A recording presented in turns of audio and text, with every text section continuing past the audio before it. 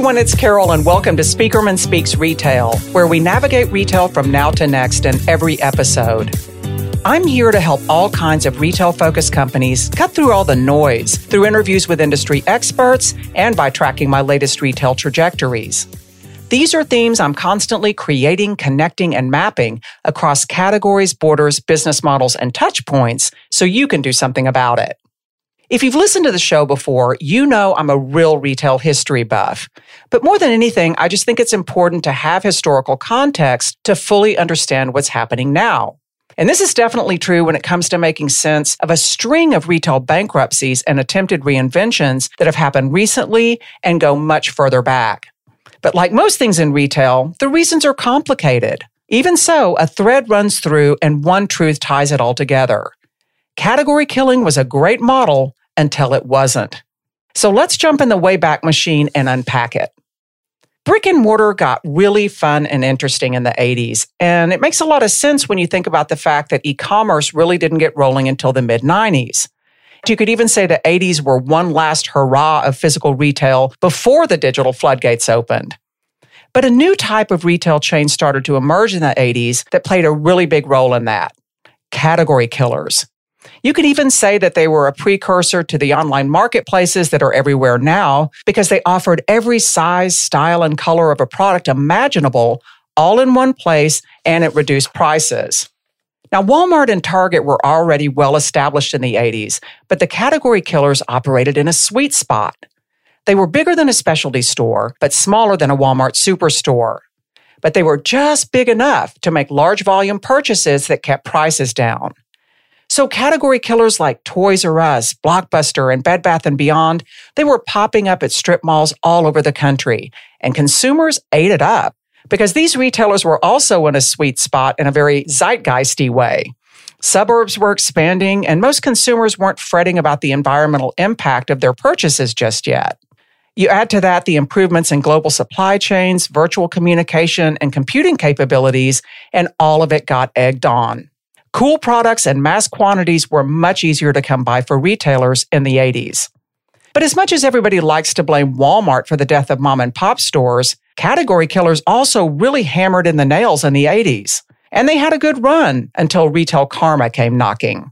Because the same opportunistic attack strategy that propelled category killers into brick and mortar infamy came right back to bite them in the 90s as Amazon stole their secret sauce and spread it all over the place.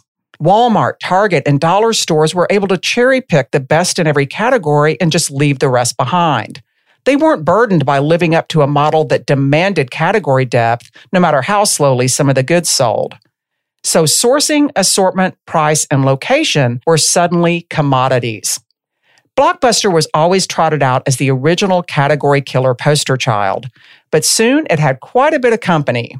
Circuit City filed for bankruptcy in 2008 and closed all of its stores. It tried to make a brief comeback as an online retailer, but gave up the ghost in 2012.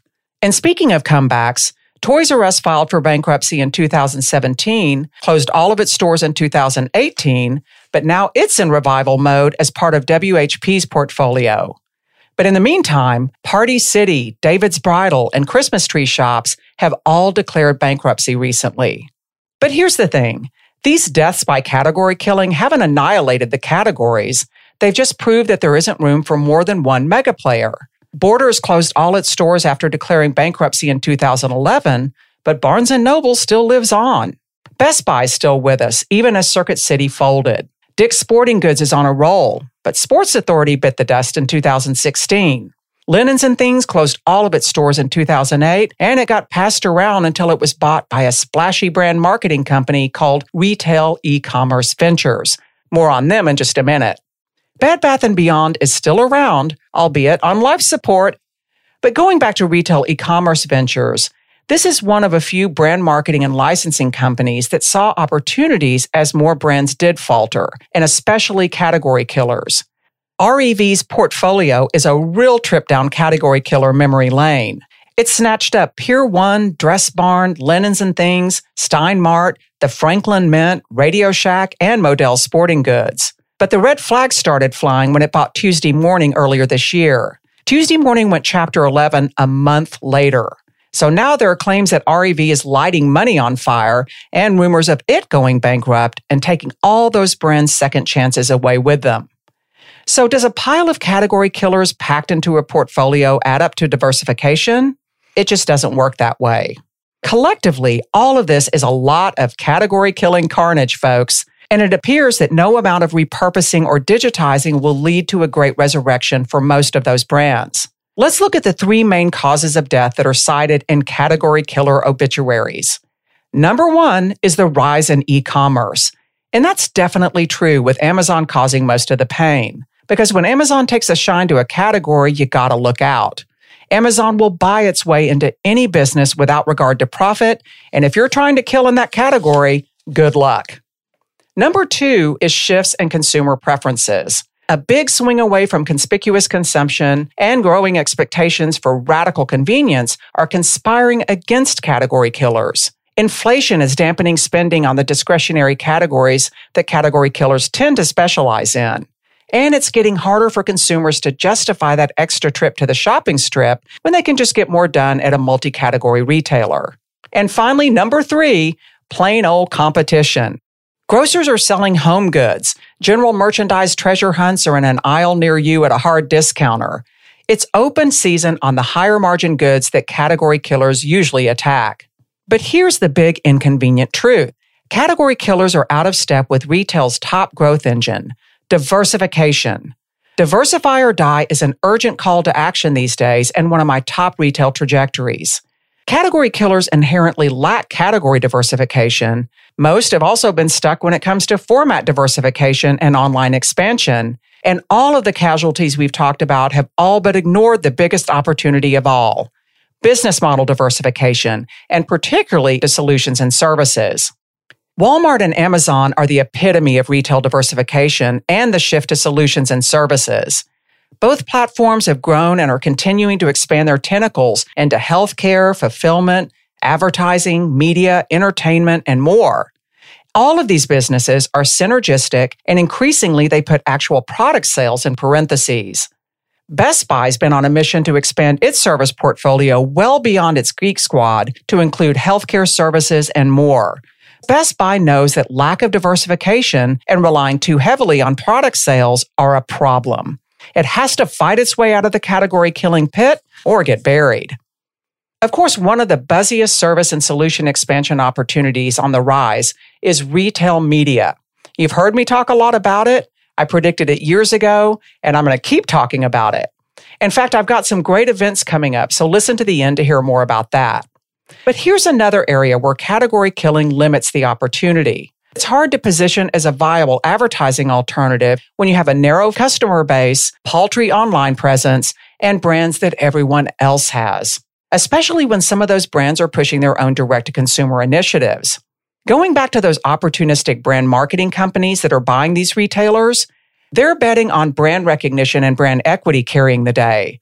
But the problem with that is most of these dearly departed category killers were places that sold brands, not brands themselves, or at least not to the degree that they could drive licensing opportunities and support multi-category expansion that would fuel their diversification.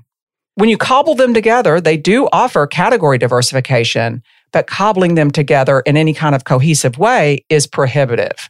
So I don't see the category killing carnage slowing down anytime soon. There just aren't that many left anyway, and the ones that remain are in near desperate pushes to diversify, or at least the smart ones are. Even digitally native category killers are diversifying into wholesale, and they're being a lot more cautious about opening branded stores. We're going to keep on tracking the action, including the threats that might await on the other side, as Diversify or Die drives retail forward. So thank you for listening in today. And speaking of retail media, I'm thrilled to be circling back with Teresa Aprile from Brand Crush. She's a true retail media guru, and we did a fantastic interview in March of last year. So much of what she laid out then has come to fruition, and since that time, her company was acquired by Criteo, one of the leaders in the retail media space. We'll be talking again in my next episode, along with Criteo's manager of global enterprise, in an episode that drops on June 13th. 2 days later, on the 15th, I'm hosting a retail media panel for Rethink Retail, where I'll explore the evolution of in-store marketing with a panel of experts. So the retail media conversation will just go deeper and deeper. I'm also participating in several other events hosted by Retail Dive, Inside Fashion, and more. And I just wrapped up a cool virtual event with Tokonomo where I shared some of my hottest retail trajectories that will impact store experience. You can keep track of all of it by following me on LinkedIn, subscribing to the podcast on your favorite platform, and visiting speakermanretail.com. I welcome your likes, comments, and shares, and so appreciate your engagement. I'll catch you in the next episode, my friend.